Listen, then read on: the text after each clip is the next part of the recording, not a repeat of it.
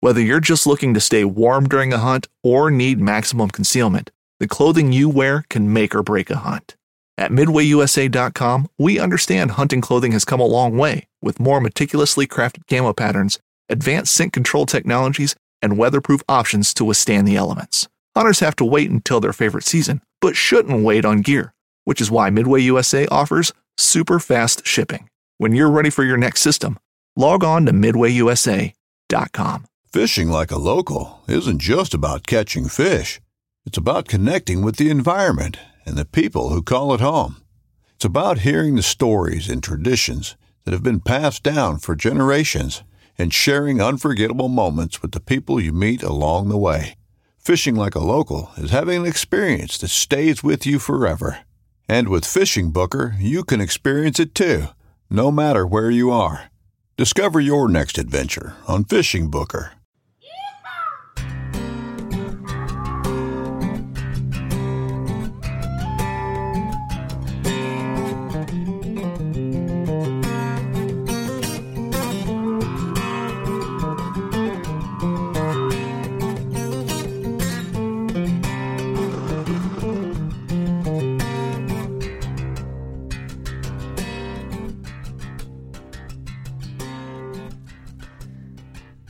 Welcome to the Chasing Tales Outdoor Podcast. It is our hope that the stories on this podcast encourage you to chase after whatever your outdoor passions may be. On this episode, I get to speak with Craig Meyer. Craig is a great guy and has a passion for the outdoors and sharing it with others. Craig and I chat about hog hunting in Texas and some of the challenges that he faced making the transition from hunting in New Jersey to Texas. We have never talked about hog hunting on the show, and I figured it was time. I enjoyed having Craig on the show, and I'm certain you will feel the same. Unfortunately, Walter was unable to join this conversation due to prior obligations, so I'll be going solo on this one. Before we get started, I would encourage you to check out one of our partners of the podcast, the Sportsman's Alliance. The Sportsman's Alliance is a group dedicated to protecting the rights of hunters and anglers. They do their best to make sure we are informed about current issues and ways we can help. If you get a second, check out their website or social media pages. Also, check out our social media pages. You can find us on Facebook at Chasing Tales Outdoors Podcast, and be sure to join our closed listener group, Chasing Tall Tales. Our Instagram page is chasing_tales_outdoors_podcast. We post a bunch of information on our social media pages, keeping you up to date on what is going on with us and the podcast. Speaking of that, if you haven't signed up for the Chasing Tales Yakking for Bass Challenge and are planning to, please sign up so we can get a better idea of how many people are going to be a part of this challenge. I'm really excited about getting a chance to fish against the listeners of this show and other podcasts like Southern Ground, Southern Outdoorsman, and the Whitetail Distraction Podcast. And how could I forget Greg Godfrey from Tethered? Well, that's all I have, so let's jump to the episode with Craig. Guys and gals, I am super excited, and not just because I got a new headset in for this recording. On the line, I have the deer slaying, turkey slaying, hog slaying, Mr. Craig Meyer. Craig, welcome to the show, and how are you doing? I'm doing great, thanks. It's good to be on here. I appreciate you having me out. Yeah, man, thanks for coming on. Well, we're into turkey season right now. How is your turkey season going? Well, it's funny you ask. Historically, I lived up in New Jersey, and people don't think of that as a big hunting state.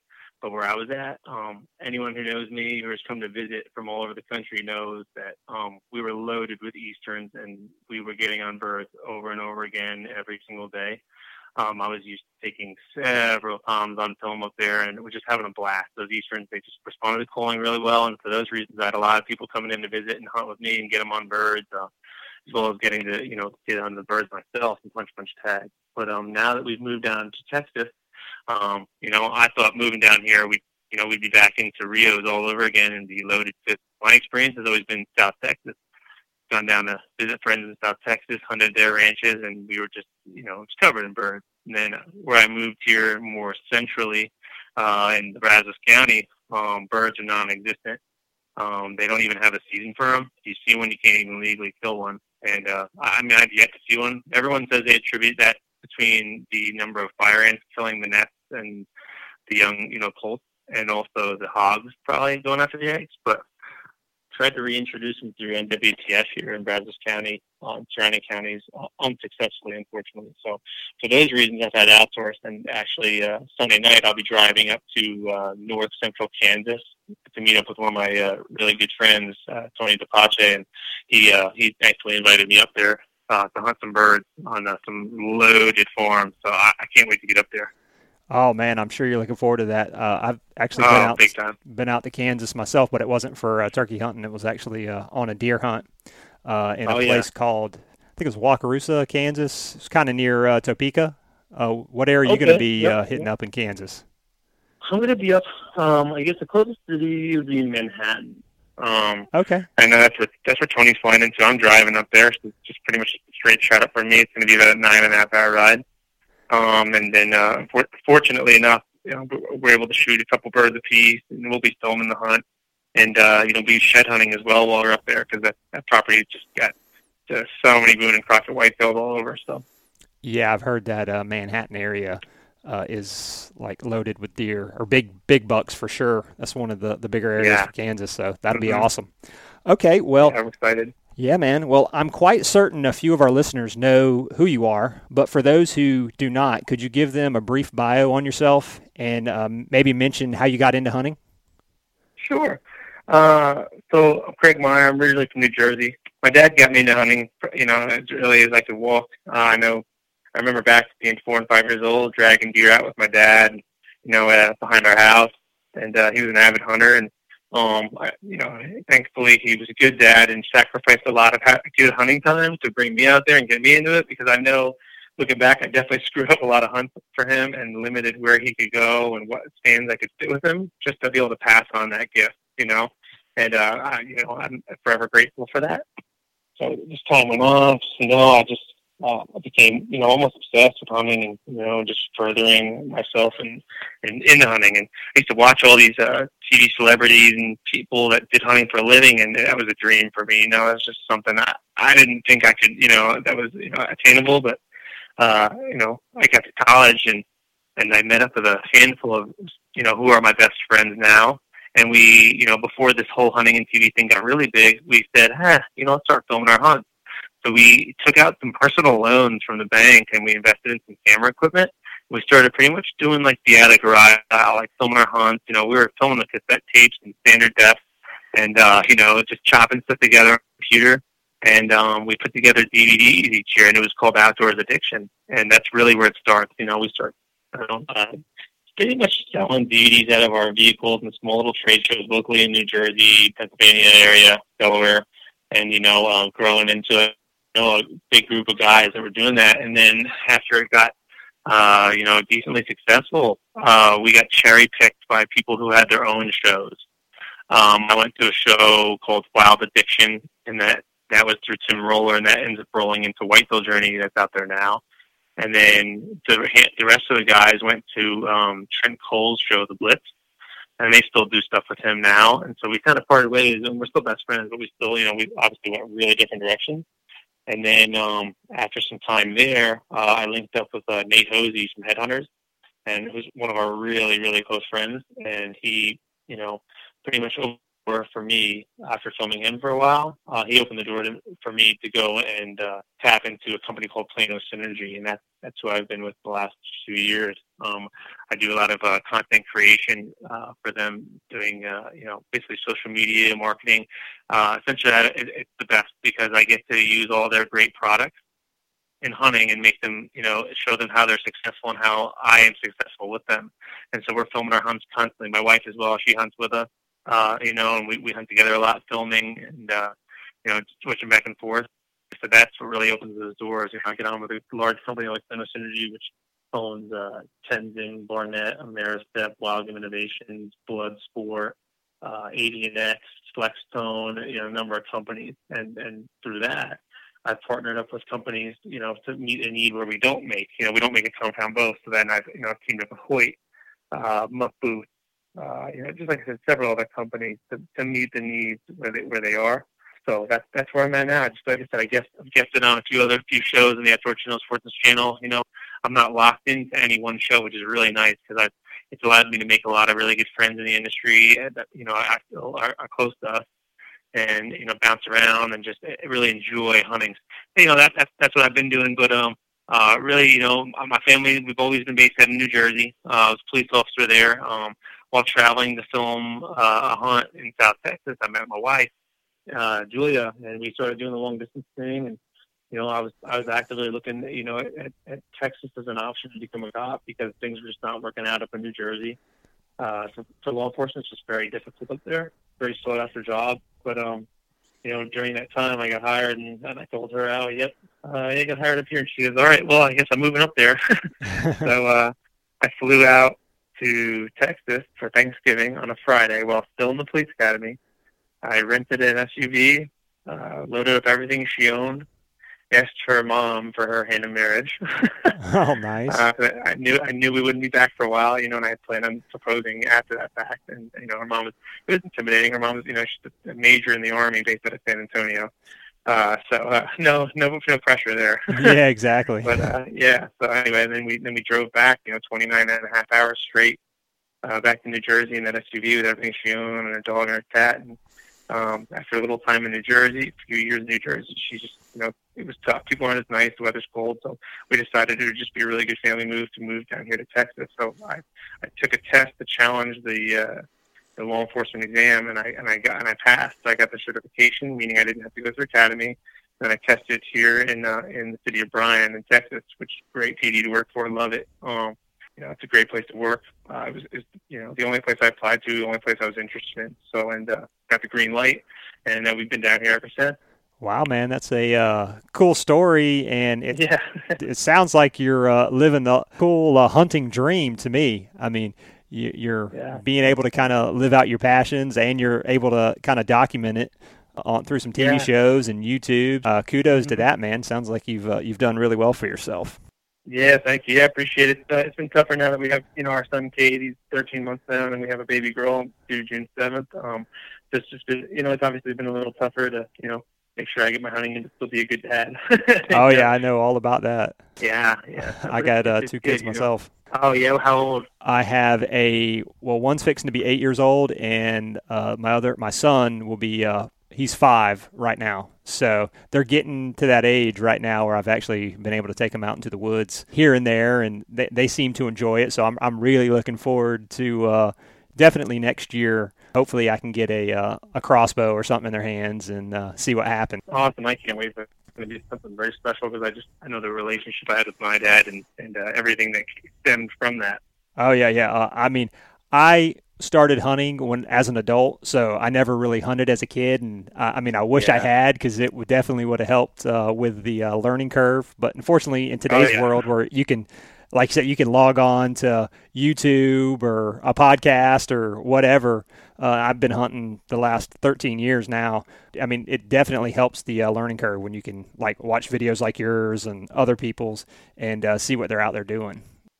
For sure, and and that's what it's all about. And I think that any hunter, when you meet another hunter, there's automatically that bond, right? It's just what it is. It's an underlying brotherhood, family, thing. I don't know. Whenever you meet another hunter, you just have that common ground, and there's a trust there. And I think that majority of hunters are good people, and at least for me, right? I love seeing other people be successful. I love passing on knowledge and soaking other people's knowledge and making it my own. The best of theirs. And you say that you started hunting later in life and it would have helped learning curve, but the other half, that's just what we know about hunting and technology and animal behavior has come such a long way these days that you're almost in a lot of ways better off, just because when you start early and you don't train or learn to hunt the right way, you develop bad habits and you do bad things, you make mistakes. Whereas when you start a little later, you cut all that out because you start, you're older, you're more mature, you learn the right way, you watch the right things, you have more common sense. So I guess what techniques and what learnings to actually follow and use, as opposed to just doing stuff and developing bad habits of shooting a bow or a gun, or I don't know, you're just a little, like I said, sometimes it's a little better. It is better for those reasons. Yeah, no doubt. I mean, I know when I started hunting early, I mean, I had a mentor, my father-in-law, but he just kind of was like, here you go. He's like, I mean, he had his property that I could hunt and stuff. And I mean, I was early 20, 21. He was like, oh, Yeah, well, you're just going to have to kind of learn on your own and get out there. And I yeah, definitely probably developed some bad habits early on, but I knew hmm that I needed to fix those problems right away instead of yeah, just letting it just go on and on. Definitely yeah, right about that. It probably yeah, adults definitely have a little bit better of an advantage for sure. yeah. It's crazy thinking back, hunting with my dad when I was little, and we'd go out and he'd go in his stand and I'd go to another stand and he'd point me out to, and not to discredit any of his hunting techniques or style, but just back then, like I know we were not hunting the wind. We maybe sprayed down every now and then. These are just like these things just they weren't well known. Yeah, at that time there wasn't technology and podcasts for people to just have that word of mouth and knowledge travel really yet. We used to watch VHS tapes of Buckmasters and Bill Jordan and like Dick Idle and those guys, and there was a lot of knowledge being passed off in those videos. I don't think it was until the Drurys, like for a huge mentor for me, or the Mark and Terry Drury, growing up watching their DVD from season 1 of Dream Season. I took so much of that knowledge and drive from them, to really start filming and doing that stuff. Uh, Hunting with my dad, there were so many mistakes made and different tactics for the big deer that we were hunting that, oh my gosh, if I could go back and tell him, now we need to be doing it this way and hunting pressures and, moon phases and stuff, I would have changed the game. We're still successful, but, man, it was just, we didn't know what we didn't even know back then. Oh yeah, no doubt. Yeah, I mean, I love the juries too, and like I said, they're definitely a wealth of knowledge for anything whitetail related, turkey hunting. I mean, they've definitely kind of got a good system and got it figured out. Well, today I brought you on our show for a specific reason, and that's to talk about hog hunting. We've never had anybody on the show talk about hunting hogs, and I'd been following you for quite some time and looking at your social media pages, and it appears that you've been targeting hogs pretty hard on your hunting properties. But before we get started, I would like for you to kind of talk about your transition from hunting in New Jersey to hunting in Texas, if you could. Sure. Okay. So before we go into start diving into the hog stuff. So coming from New Jersey, where I had a ton of property and access, and it was mostly timber and cropland, agriculture, things like that. Very similar to like Midwest style terrain to hunt. Deer with small core areas. No hogs up there. There's no hogs where we were at. That was not something we dealt with. No issues. A lot cooler temperatures, deer that were more aggressive and reacted better, a lot of turkeys. Like I said, just deer were bigger bodies. The terrain was the Midwest, and which I had a lot of experience in. So I come down here to Texas, and it's totally different. There's thick brush in areas. The soil content's not very great. Creeks, where there are creeks, it's more, I don't know, it's tough to describe. It's the DRFC, I found the DRFC ranges from where I'm hunting. If you don't have a water source through your property at certain times of the year, you're just not going to see life because it gets really dry and hot in the summer here. As much rain as we've gotten, it will dry up and become like concrete. The ground like super muddy, clay, just swampy when it's rainy, and then when it's dry, it's like concrete. Not nearly as much agriculture and food and crops and food sources here, just because it's hotter and the soil content's not as great. A ton of fire ants, snakes, bugs. Just it's a harsher environment for animals. I know some places they have alligators down here. I think that the whitetail hunting is just different here because there's a lot of competition. There's a ton of predators. There's more coyotes than anywhere I've ever seen. A lot of bobcats. I mean, it's just, like I said, the whites have a lot of competition down here. So I thought I'd see so many more deer than are actually here, but there's just not a ton, at least where I'm at. I'm up in Central, so I can't speak like I would about if I was hunting South Texas where it's loaded. Right. In Central, we have good bucks, I have several deer on my camera that are 120 to 140, touching the 50s. But there's just not as many deer. My bucks cover miles of range. I'll get them days apart, all miles apart. Good pods of does all over the place. But the numbers, I think, competing with hogs and other things, it's just the numbers are not here like they should be. I think predators have a lot to do with that. getting property in here has been a lot more difficult. People, it's like 95 or 98% private land, right? There's not a lot of public.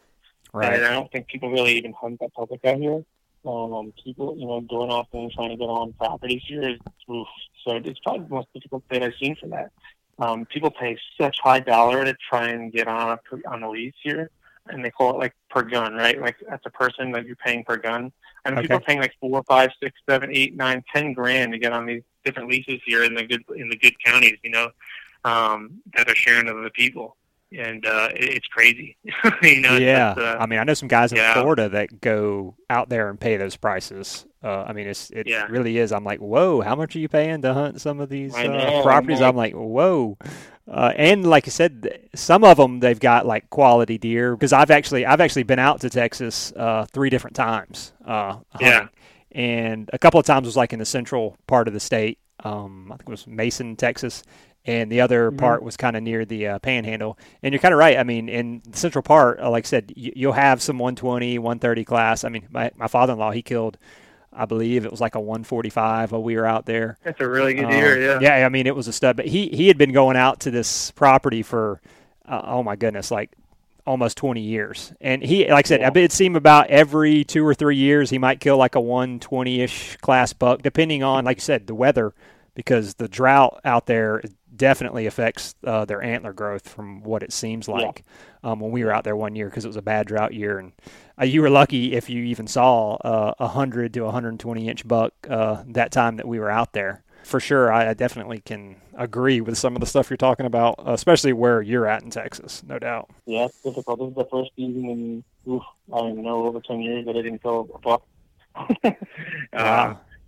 Yeah. I mean, I didn't get to hunt as much, just because I was trying to get the us grounded here in Texas and get things established. But I'll tell you, like rifle, archery, like I didn't see a shooter on the hook like that. That I would shoot during the season. Well, that's got to be different for you, because I mean, you were slaying the deer in New Jersey. It seemed like anywhere. Yeah, I've never struggled anywhere I've gone, and I struggled here this past fall. Now that I know more of the behavior on these deer. I was just a step behind a lot of deer last year. I had cameras running everywhere, and we had shooters all over the place daylighting. But I was just a step behind them, a week behind them on where I needed to be and running, my stands and being. So I think this year will be a lot better. And another huge thing is too, like Texas. I guess Texas religion is feeders down here, man. Everybody's corning. Everyone is corning roads. Everyone's running a feeder that is loud as all get out, and they work here.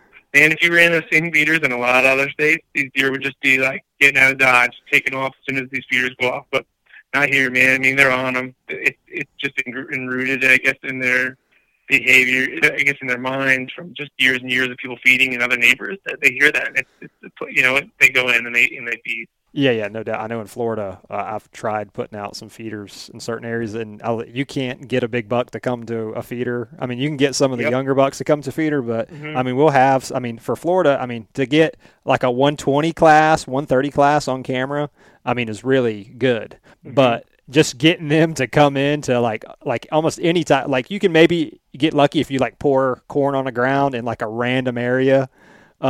In some thick stuff, you might catch some pictures of one, but to catch one coming in to that corn, like in daylight hours with you in the stand when it's like 90 degrees out and your scent's going everywhere and the humidity, I mean, it's definitely difficult. So I definitely can understand the struggle. Yeah, even like hand feeding them down here, like pouring a bag out and with a track in, broadcasting it, like without a feeder.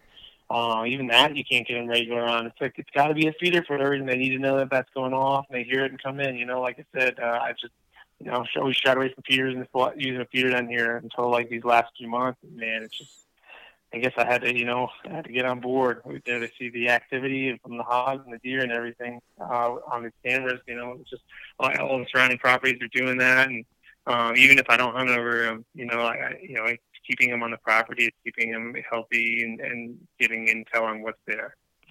Yeah, no doubt. I think you, like I said, you've got to adapt depending on where you're hunting at for sure. Cool. Yeah. Well, hey, that's awesome, man. I hope that you'll It sounds like you're getting them figured out. So I'll probably be seeing you laying down some studs in Texas soon, I'm sure. Yeah, this fall is going to be a whole different ball game when it comes to the whitetail, and I feel so much more confident. Plus, I'll have a lot more time early on. I know this past year, I spent a ton of time hunting Colorado and Nebraska. Okay. And I spent like 17 days in Colorado hunting elk up in the mountains. And then wow. I spent a week in Nebraska. And, so that time that I won't be spending out there will be, I'll be able to spend it out here and definitely get on to, more animals. Well, that's great.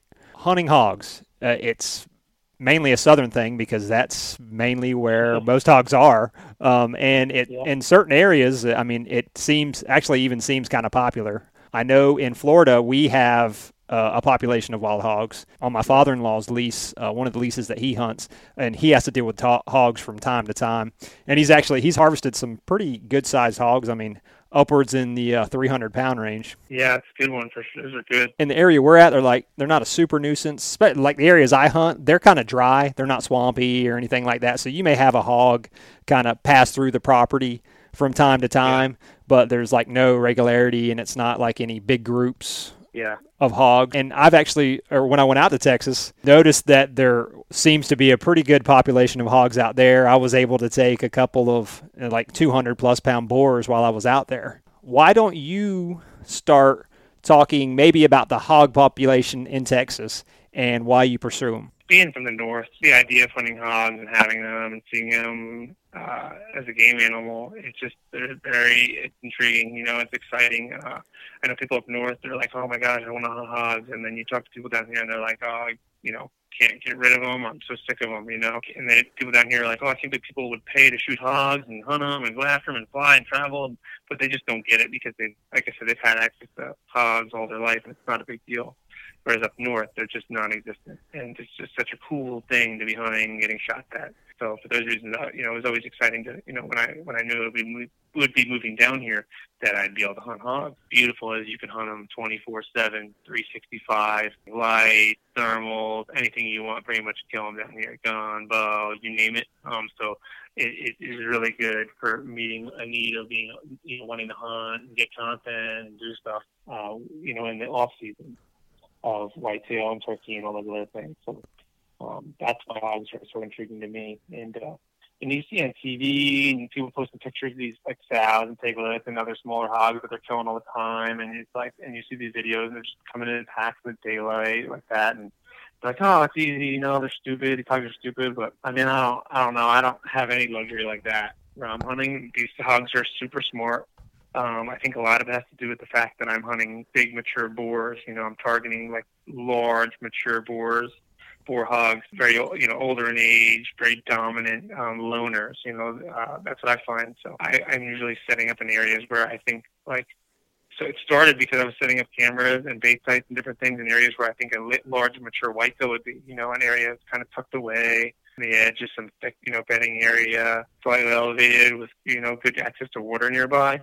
And that's, I think, why I started running into all these large, dominant lone boars, because they behave similarly to older, mature, cautious whitetails. The only way, I can compare them to one other animal, just from my experience of hunting large black bears. These large, mature boars come into bait and it's so similar to when I've hunted large black bears. They're super cagey on the bait. They circle so wide before they come in. They're extremely edgy. They're always alone. They will hang out, on the fringe and look and listen for sometimes 30 minutes to an hour before they really come in. They don't. I don't know. My big boars that are cautious, they're silent when they come in. They're always using the wind advantage. They're extremely hard to kill on bait. Extremely hard. When you're in there and settled, they're so hard to hunt on bait. I mean, I've had big monster boars that were regular every day on the bait between like 9 and 10, right? 9 and 10 a night. Right. And then I went and tried to hunt them with what I thought was a good wind 3 or 4 days in a row, and they never showed. And I was just trying to figure out what's going on, So, the next night, that fourth night, I didn't hunt, and I let him get comfortable again. And then I checked the cord during the day, and boom, he came right in again. So I'm like, oh, let me backtrack. well, this property, the way it was set up, there was a huge flat where there was mud, and and so I kind of got to start figuring out how he was accessing it, and I followed these huge set of boar tracks all the way back into the mud, and it was crazy because I could see that he had circled me like hundreds of yards out, circled this whole bait site, making sure it was cool before he came in. And so he'd been winning me like hundreds of yards away, like a big whitetail would do or a big bear before coming into that bait site. So that's how I learned that, over time, that a lot of these boars are doing that. A lot of times I would go and try and hunt a large mature boar with my bow close in on the bait from an Ameristep blind or a makeshift ground blind, 20, 30 yards out. And these boars they wouldn't show. They'd be coming every night and they wouldn't show, and I'd hunt there. And I was in my head, I'm like, well, this isn't a coincidence now. This is 4 or 5 boars that are doing that, So I changed up my pattern, and it's just been so much more successful. Right, hog, right? Their senses, their hearing and their sense of smell is incredible. So good, and their eyes, they're not that great. For those reasons, I changed up my tactics. I would set up a few hundred yards off my bait site, right, in an area where I could glass in, right, because I would have feeder lights attached to the feeder, green lights that would ease on. And that's at all my spots. What I'd do is I'd back off 100 yards where they wouldn't wind me, still having the advantage, being away from where I thought they were coming from. And I would sit there and I would watch, and then boom, they would show up, and then I would stalk in on them while they're on that feeder, and I just really creep and taking my time, getting down to wool socks, or something really soft sometimes to sneak in on them. And that's how I was killing them on the feeders. They would get so comfortable once they would get in there and start feeding. But I knew that they were definitely circling way wide around the feeder a lot. This also comes in handy too, because a lot of times you're competing with deer coming in, and deer are really cautious as well, and they're also going to wind you. But unlike a hog, they're gonna blow, right, and they're gonna alarm everything in the area. And when they do that, all the hogs take off. So that's another plus to backing off several hundred yards from the feeder. Because at that feeder, they always know, it's too good to be true. Yeah, they'll feed there, but they're going to be, expecting something there. So they're always going to win that. They're going to be really cautious on edge. But when they get in there and they start feeding, game on. You start making your attack on them. You slowly work in with a good wind advantage, and you will get in on them really close. I mean, we've stalked up to them 15, 20 yards from them when they're on that feeder, just because they get so into feeding. They've winded everything. They're very confident that they're out in the open. They can see what's coming. They could, smell things. So that's what I've done to be successful in some large boars over 300 pounds. That 250 to 300 pound range is a really good mature boar, in my opinion, in Texas here. They get bigger, but I'm not hunting these boar hogs where, they get exponentially big because, they've been castrated. So I don't know if you're familiar with that. That's another thing. These guys down here in a lot of places in Texas will catch a hog alive with the dogs, and they will castrate it and raise it for a little bit, and then they'll set it back out. And what that does is, when they've been castrated, it makes them just constantly want to feed. They're not worried about breeding anymore. And instead of having all that testosterone and running around, all they do is feed, and they get like hundreds of pounds bigger. And they just become monstrosities. And that's a lot of these giant hogs you're seeing people kill and hang up. If you don't look, maybe just check to see if they have been castrated, because, it's very obvious if they have or not. But like, that's a big thing in a lot of southern states.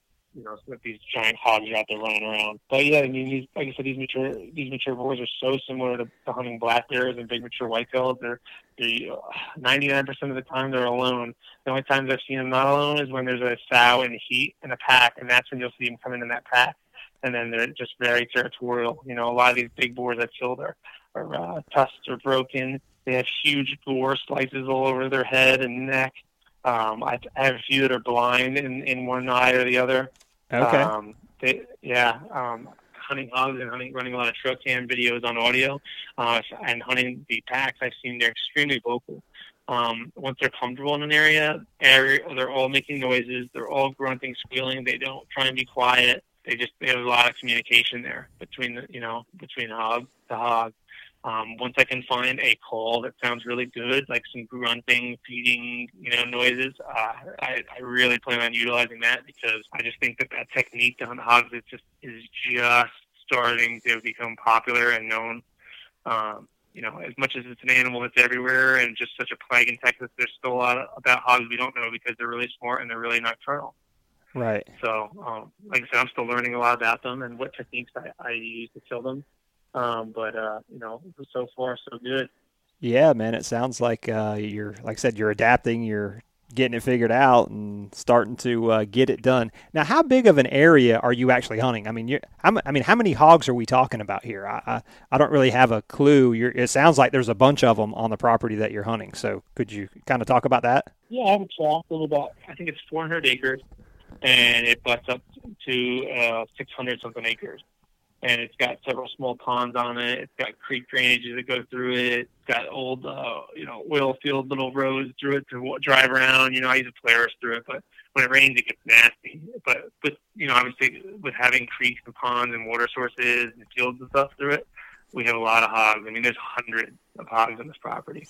Wow. I know the property owner previous to me coming on board, he has tried to trap them, and they're just too smart for it. The only hogs he's getting in there are your 100-pound sow or piglets or, smaller, younger juvenile, hogs. Rarely do the big boys get locked in on these traps. They're just really smart to them. I've had, bait sites set up, within 50 to 100 yards of these same traps that are getting corned, and I have killed hogs and, had boars on my camera there. They were not anywhere near the wireless cameras that were on the trap.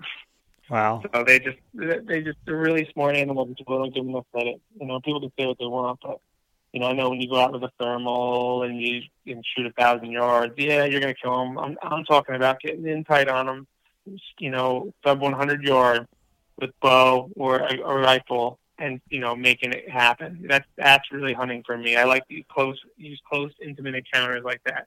That's what hunting is for me. I like getting in close. Even when I have a gun, I like to be within 100 yards. Right. That's a huge animal, and you really got to make your shot count. That shoulder plate is absolutely incredible. It's so thick. It's just so much cartilage over it. It's like an armored plate, and you really got to get your arrow in on an angle, drive it up in there. If you don't, forget about it. It's like hitting a Mack truck with a toothpick. They're just going to take off. Even with the gun, you need to make a really good shot too, because they'll just eat that bullet. And I'm not talking the little guys. I'm talking the big mature boars. They're just super tough. And you just, my favorite caliber that I've been using when I'm not picking up my Hoyt, I'm shooting a 308, and that 308 has just been, devastating. It drops them. Oh, that's good. Where are you trying to shoot? I mean, the hog I shot it in the neck because I knew they had that big shield, and I didn't have much experience with them. So I either heard the neck shoot them, or you kind of got to have like a good maybe quartering angle in to avoid that shield. So where are you shooting when you aim at a hog? With the bow, I like a nice quartering away shot, leg forward, drive it up in there. That's been the most successful for me. You risk so much when you don't do that because of how tough that shoulder is. I mean, we've tested that shoulder when they've been hanging up after the hunt 5 yards out. It's going in like 2 inches. And that's with a super heavy shaft, super heavy broadhead, ton of kinetic energy, just and a fixed blade and just stopping in its track. So like I said, you need to have that angle, a sharp cut-on contact broadhead, get in there. And with the rifle, I mean, most of the guys shoot them in the neck of the head and just drop them. Yeah, if you're comfortable with that, do that. I've been putting it right behind the shoulder, making sure I get that double-lung shot. Okay. It's been dropping them. That kinetic energy just drops them on their feet. Even big boars over 300 pounds, it just drops them. Obviously, a front-on headshot is great, too. I'll take that if it's there. Especially close range. Definitely, I really like the 308. I've had them eat, the 223, 243 small calibers. They're fast, hot rounds, but I've had them eat several of those rounds before going down, otherwise never even finding them. Yeah, I know my father-in-law, he shot one with buckshot one time and hit the shield, and forget about it. He never even found it. I'm like, he was actually out turkey hunting, and he like his third round was buckshot, and this huge boar came in where he was turkey hunting at, and he's sitting there, he's like trying to be quiet, trying to get the other 2 shells ejected, and finally gets it in. Well, the hog he knew something was up, and he started kind of going off, and he said, I know I hit that shield, and he said he just took it like a man and just kept going. He never did find him. I was like, well, especially on like a 300-pounder like you're talking about. Yeah, that's a dominant animal at their peak. They're really tough, super strong shield. It's made to, keep other tusks and stuff from getting up in there in their vitals. We know how sharp and destructive those tusks are. Oh, yeah. So, plus they don't stop moving when they're on the bait. They come in, they feed. They're constantly moving and changing body direction. So you really got to make it count and kind of like see how they're moving and their body works to where, when you should let that arrow go. Yeah, no doubt. And like I said, you're even if you're using a heavy setup, you still have to be. It sounds like you have to put a perfect shot in there, or you might as well just kiss it goodbye. Yeah, pretty much. Yeah, and if you shoot a light or not, it's just going to be much watching it run off like a tail light, and that's pretty much that. they heal up just fine, Exactly. I've seen them get gored by tucks and stuff. It was devastating looking, and that's healed over. And you've seen them same thing with the arrows. They take it and they run, and they don't think anything of it. Yeah, they're what, $30. Yeah, exactly. How do these big boars interact with like the deer population? I mean, I know you're trying to hunt both, and a lot of people say it's like counterproductive to have hogs on your property with deer and things like that. How does that affect? How do these big hogs affect maybe the deer population? In my experience, when I have deer come in and I'm seeing deer, I will not see hogs. I mean, if I do see the deer, I'm not, the hogs won't be there for hours. They stay away from each other. My deer do not like my hogs. They don't feel comfortable around them. If there's hogs even 100 to 200 yards out coming in, and the deer know or hear it or smell them, because these boars, they smell very strong, good, sweet, musky odor. Yeah. It's very unique. If you've hunted them, you can smell them when they're coming. But when these deer know there's hogs coming, they're gone. They look back and they're just out. They're so uncomfortable around the hogs. It's just like, I don't know how to describe it. They come in there and they just take over a base site. They're just in a pack. It's very intimidating to deer. And so I don't have any pictures, at least in my property, in my experience. I don't have pictures of them all together. They don't get along very well. Right. So like I said, and when I see hogs, I know I'm probably not going to see deer. That's just the way that goes, one or the other. If I'm out there after a big mature boar and my deer start coming in, I'm like, okay, not tonight. Right, yeah, it's going to be a while. Or I'm like, okay, I got to wait like an hour, 2 hours, 3 hours before he shows. No, that's just the way it's been from my experience, and that's also what my cameras show. Okay, well, how is it hunting a ground blind out there like this time of year? I mean, I know you said you hunted them out of a ground blind. I'm assuming it's got to be really hot if you're sitting there hunting these hogs. It's really hot. I know at the fall, like hunting September, October, October, even into November, that's when it starts to get, you're like cooking in there, We bring little mini hand fans with us and, wear cloths in like a cooler if we can, But like I said, it gets really hot. And for those reasons, a lot of time we'll do a makeshift ground blind. Okay. Just so that you breathe a little more. You really need to adapt your hunting camouflage to stay cool. Very breathable stuff, really lightweight stuff, like stuff that you would wear in your turkey hunting. That kind of material does really well. Stuff that breathes. But the mosquitoes are really bad here. Bugs are really bad. There's chiggers. So you really gotta spray down and counteract those too. So you're battling a lot of elements. Oh yeah, for sure. Well, are there any specific baits or attractants you're using to lure these big boars in? Yeah, I mean, at the base, I'm running obviously corn. I'm running corn pellets, in the feeder, and I'm also running sweet stuff too. I've been using stuff from Evolve, like the Pig Out. It's really good. It's got a really good smelling odor, similar to like Kool-Aid. Okay. Mixes and stuff like that. It works really well. I will dig a hole with a shovel, and I'll put corn in that hole, and I'll mix in the the Evolved attractants, the Hog Wild and the Pig Out and stuff like that. There's a powder form, and it smells really good, like a fruit punch. And there's like I said, the liquid. It's already pre-mixed, and that's also like a fruit punch odor. And that they love that. I will put that in a hole with corn, and then I'll fill dirt back in, and they'll just dig in and keep digging and digging down in that hole. It makes them go crazy. If I have a powder form of anything, I will throw it into the hopper or the feeder with the corn, and then so that'll get chucked out with the corn when it sprays. So that helps a lot for keeping them coming. It's like I said, it's super strong odor, so you can smell it, from a ways away. Another thing I've done is I've taken large, long PVC pipes. I have drilled small holes, just bigger than the size of a piece of corn all throughout the pipe. And then I've closed off both ends, and I've hooked up a cable to the one end and hooked it up to a piece of rebar, and I've pounded that into the ground. And what I'll do is I'll fill that with corn and powder, and they will literally just roll that in circles for hours, watching the corn come out of the holes and eating it. Oh, wow. But yeah, and that keeps them fixated on that. That I can draw a bow back, stock up on them, makes the corn last longer, God forbid the feeder doesn't work, Like I said, they'll just roll that in circles for hours and hours and hours. Wow. Well, how much feed are you putting out for these hogs? I mean, I don't know. I don't have a clue of how much you'd be putting out or anything like that. I mean, how much does it take to kind of keep these hogs on the property and interested in coming in? Well, we're running a good amount of feeders. There's probably like 7 or 8 feeders right now, maybe more. As far as electronic ones go, and they all have cages. That's a huge thing here. These raccoons and hogs will destroy your motors and mess with the feeder if they can get to it. One of the boars I killed was literally where I didn't have a cage around it. The actual motoring device on the bottom, he was using his tusks to rip it off and empty the feeder multiple times.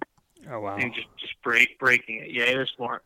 So he was rearing up on the hind legs to get to it. That's how big he was.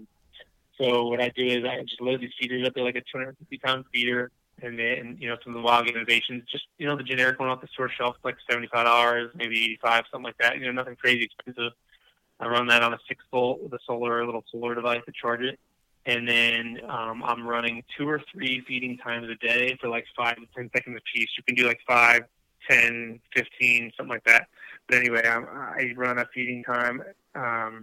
For hogs, I'm running them like 1 at 9 o'clock at night, 1 at 10 o'clock at night, and then I'll throw one at maybe 1 or 2 a.m., and that's been pretty successful. And I run the first one's always like 10 seconds. It has a good amount out there. And the ones after that are usually like 5 seconds. Okay. So, yeah, then I will scatter the times on those feeders so that we can set our alarm clocks and watches. And we can be at all these different feeders for a half hour at a clip. Okay. And just bounce around. Yeah. Obviously, they're set up for different winds, but we can stalk in on these feeders. If one's not showing any hogs, we can just keep moving around and keep checking them, and it makes for a really fun night hunt of spot and stalk. Yeah, no doubt. I mean, that actually sounds like a really good strategy. That way, like you said, they can't circle downwind of you already being there. You're stalking in when they're there, flipping the script on them. Way more success stalking them after they're already on that feeder than trying to sit there and let them come in, because I found you and they know, because these animals in the dark, let's say you'll hunt there, you'll walk around, they do smell human scent, and they're very cagey around a blind or a trail where you walk. And so I think that at night they're coming in and investigating all this, and they can smell where there's a dominant amount of scent. And I'm sure they're smart enough to figure out that's probably where there's a human sitting, hunting, or just being. And so for those reasons, before, when they're on their way to come into that date, they're going to circle and win that, for whatever reason of why they think that's unsafe. Obviously, it's because it's human scent. But I think that's why it's huge to stalk in on them once they're already there and not leave scent around that feeder initially. You know what I'm saying? Yeah. I know a lot of people, they mentioned for deer and stuff, is that they almost they know how long a scent has been on the ground. Like some of them can come up there and go, oh, well, that was 2 hours ago, or just whatever, or that was 6 hours ago. And maybe that's why they came in more comfortable than not come in. I think that's pretty neat. I know hogs, like I said, they got that snout on them, and I've heard they can even smell stuff almost to 10 feet underground or something when they're rooting. Yeah, they're set to smell super strong. I'm a huge advocate of rubber boots, knee-high boots, and then spraying down so you're not leaving that scent. It's like us when we smell a skunk. It's that age-old comparison. You smell a skunk, it just sprayed, and you're like, oh man, I'm getting out of here. It's bad. There's a skunk around, and you're out. But when that skunk odor is dissipated or it's a ways away, we're like, okay, we smell it, but we tolerate it, and I think that when we spray them and use rubber boots, do they smell a little bit? Maybe, but I think that it's an amount at that point that has been so dialed down that they are willing to tolerate it and still come in and feed. Yeah, no doubt. Well, are there any specific tips that you could maybe give some of our listeners of the show to make them more successful if they're out trying to target hogs on their properties? Something I've found, if you're getting, if you have your feeder going and you are getting a big mature boar, right? You're like, oh man, I want to shoot that big boar, but he's only coming in really late at night, crazy hours. A huge factor in that is similar to how a whitetail when he shows up late at night. I think that if a hog is showing up really late past when the feeder is throwing, it's because he's coming from a really long way away. You need to get closer to where he's bedding. Okay, it's the same thing with a whitetail. They will daylight or get closer to when you need them to be there, the closer you get to where they're staying. And I find that my hogs predominantly sleep near water, like creeks. They're staying in cool, shaded areas. Hogs don't sweat. That's why they need to wallow. Okay, they need to be wallowing all the time. And if you find that area where it's cool, low-lying land, where it's an area that's usually wet and murky and nasty and has cover, during times when there's no other places that there are, get tight on that as tight as you can, where you're not going to blow them out, and then start hunting that area, and you'll see you're going to get a lot of big boars that start showing up. They love rubbing poles too, like pipelines. I have a power line right now that I'm hunting near, there's a really big boar I'm hunting right now. He's over 300 pounds. He's got a big flop ear on one side. It's torn. He loves to rub this telephone pole. There's a big amount of water and mud at the base of it just because it's a little low. I have trail cam video of him on my wild game camera just rubbing that, going crazy on that. And he hits that really early in the night, which tells me he's bedding really close by. And so once I moved the feeder over closer to that area, boom, I started getting him at like 9 o'clock, 10 o'clock, whereas I used to get him at like 12, 1 o'clock in the morning. And other bigger boars started popping up. So that's just something you need to think about. You need to make sure also you set it up in an area where that you can actually access it. Set it up somewhere where you're going to have some kind of advantage to stalk in on that feeder and kill him. Don't put it in an area where it's absolutely impenetrable, where he's comfortable feeding and you can never get in on him and kill him, because you're just wasting your time. If the deck is stacked too much in his favor, you won't kill him. But if it's stacked too much in yours, he might not even show up. He needs to think he's got some kind of an advantage, but you need to make sure you have it just enough where, he's going to show up, but you're going to be able to kill him. You know what I'm saying? Like I say that for whitetail too. Like right. Anytime you hunt a big whitetail and you have too much of a wind advantage, you're probably not going to see that big deer, because why would he show up when you have all that advantage? He's going to work it in such a way where he can smell and feel safe coming in. You need to have the wind advantage, but just barely. And this is something I teach for whitetails also. Yeah, it seems like, say, any type of mature animal, you've got to think outside the box and definitely think about your access. You're dead on that, because I used to, like I said, I'd catch all these pictures of deer or whatever I was chasing after, and it took me a while to figure. I was like, and never see them while you're hunting. You're like, man, I wonder why I'm not seeing this animal. And that finally kind of hit me. I was like, well, maybe it's how I'm coming in. Maybe I'm alerting them well before I even get to this spot that, hey, I'm here, and they just never come in, and then they show up 6 to 8 hours later, and they're on your camera again going, I won that one. Yeah, no, for sure. Yeah, hunting, like I said, we've killed so many of our mature animals on a marginal wind where we had the advantage just barely over the winds where we are like totally foolproof, they can't get behind. That's all those things, can they be killed that way? Yeah, but man, just the animals that have been hunted, whitetails, bears, hogs, all that stuff, like, when we had the advantage, but just barely, and it was marginal, we've killed and seen them way more. Well, that makes sense. That's my tip on that. I would just say don't be afraid to hunt a wind where you're like, on the fence with it. Just adapt where you're going to sit for that. Well, those are definitely some good tips for the listeners to apply while they're out hog hunting. Well, Craig, with this podcast, we like to celebrate stories behind the hunt. You don't mind? Could you give the listeners a story about your favorite hog hunt? Sure. I have to refer back to probably one of the biggest hogs I ever shot. It was last year, and I kind of touched on it a little bit without meaning to earlier. I was hunting this really large boar, big Russian, big shoulder cavity, big tusk on him, which is a trophy, and he was coming into the state site between a pond and a huge hillside. It was almost like a mountain. He was just working the drainage all the way up, and he was coming in every night at like 9:30, 10 o'clock, and I was like, we're going to kill him, we're going to get on him. And I had one of my friends film me trying to kill him, and multiple nights in a row, he just wouldn't show. I would go in there at like 8:30 at night and sit till 11:30, and he would never show. And then the nights after that I didn't sit, boom, right back on it. And I just was trying to figure out, man, like, what's he doing?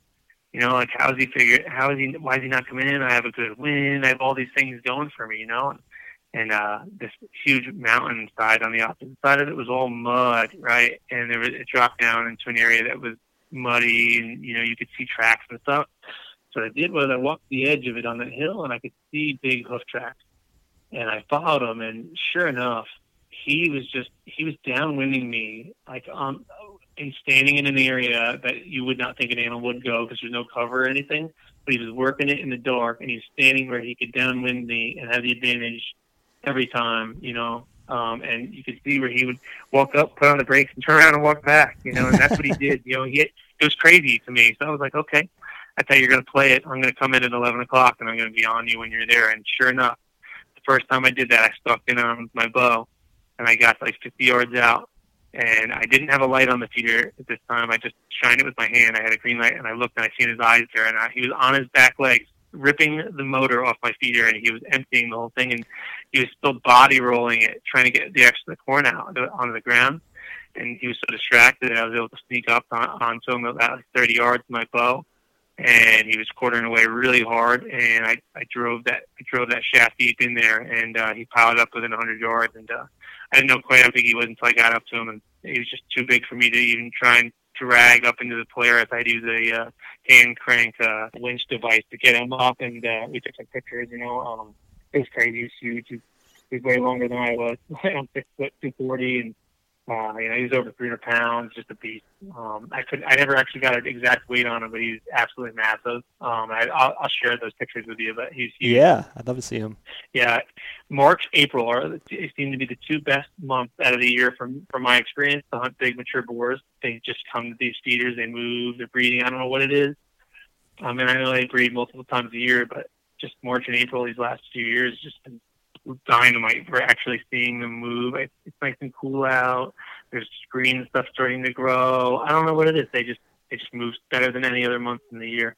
Yeah, I've kind of heard sometimes that hogs can kind of get like on a circular pattern where they'll like show up to specific areas sometimes, like certain times of the year. I know there was a hog on one of my properties that likes to show up on the property July, August, and kind of leaves around September, which is perfect because that's when deer season starts, so I don't have to worry about him being on there. I'd love to take him, but like I said, he's one of those ones, like you said, that kind of shows up at midnight, 2 o'clock in the morning every time, and you're like, well, he's probably not – he may not even be on the property.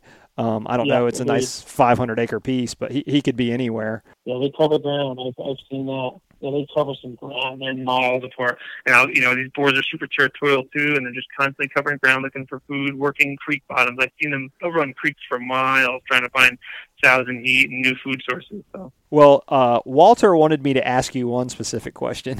He wanted to know, is everything really bigger in Texas? Yeah. Yeah, the biggest thing is the pride for the state. I've never met as many people who are so proud to tell you they're from Texas, and there's so many things that are good here. The cost of living is better here. People are friendlier. I don't know. It's just I see why now that I'm here and I've moved here. I'm a resident, and I see why everyone loves it so much. There's just so much pride and culture here, and it's with good reason. Well, that was actually a good answer. Well, Craig, I really appreciate you coming on the show today. I learned a lot, and it seems like you're kind of a wealth of information, and you're constantly learning new stuff yourself and adapting to try to be able to take some of these big boars that you got on camera. And I wish you all the luck taking these big boars, and heck, you're welcome to come back on the podcast anytime. I'd love to have you back on the podcast when you shoot that giant 140-inch buck that you're going to shoot this upcoming fall, and you can come tell everybody the story about that. Oh, for sure. Yeah, thanks for having me. I really appreciate it. Yeah, I'd love to come back on and talk about whitetails or black bears or anything. I enjoy sharing just like what I've seen and what I've learned over, making mistakes and then correcting those mistakes and becoming successful. Oh, yeah, no doubt. Like I said, you were a great guest. Before we go, why don't you tell the listeners where they might find you on your social media platforms or YouTube channel or anything you got going on? Sure. So we a lot of our content is a lot of the Claim That Synergy pages on Facebook, social media. So if you look at any of those brands, like your Bloodsport, Ameriscat, Tenzing, Bornet, Wild Game Innovations, Evolve, any of those, Halo, we're going to be on there a lot. But our personal pages, my wife and I, we both hunt and travel together, and mine is, Instagram is a lot of where we post stuff outside of Facebook, and our personal pages are Craig_Meyer_hunt. That's the same thing for Julia, Julia_Meyer_hunt. So Craig Meyer and Julie Meyer Hunt, we're very active on our pages there and posting stuff all the time. outside of all the other, brands and companies that we partner with and help us be successful. So there's a lot of stuff on YouTube as well. There's some older stuff. We have a lot of stuff on Vimeo. Like I said, there's stuff all over the place. A lot of the outfitters and friends that we have in the Midwest and West, they post a lot of our stuff too. So, it's just, like I said, happy to help anybody be successful and answer questions. If it comes to targeting a certain animal, don't be afraid to reach out. We're really busy, but, obviously we'll answer and help out anyway. Yeah. Well, hey, we appreciate that, and we definitely, like I said, we really appreciate you coming on the show. If you could stay on the line for a moment while I close this out, I want to chat with you just a little bit more. Well, guys, I hope you found this podcast as informative as I did. And if you like what you heard and haven't hit the subscribe button, make sure you do. Make sure you leave us a review on iTunes or whatever platform you're listening on. I encourage you all to go out, create some tales of your own, and keep pursuing whatever your outdoor passions are. Thanks for listening, and we'll catch you on the next episode.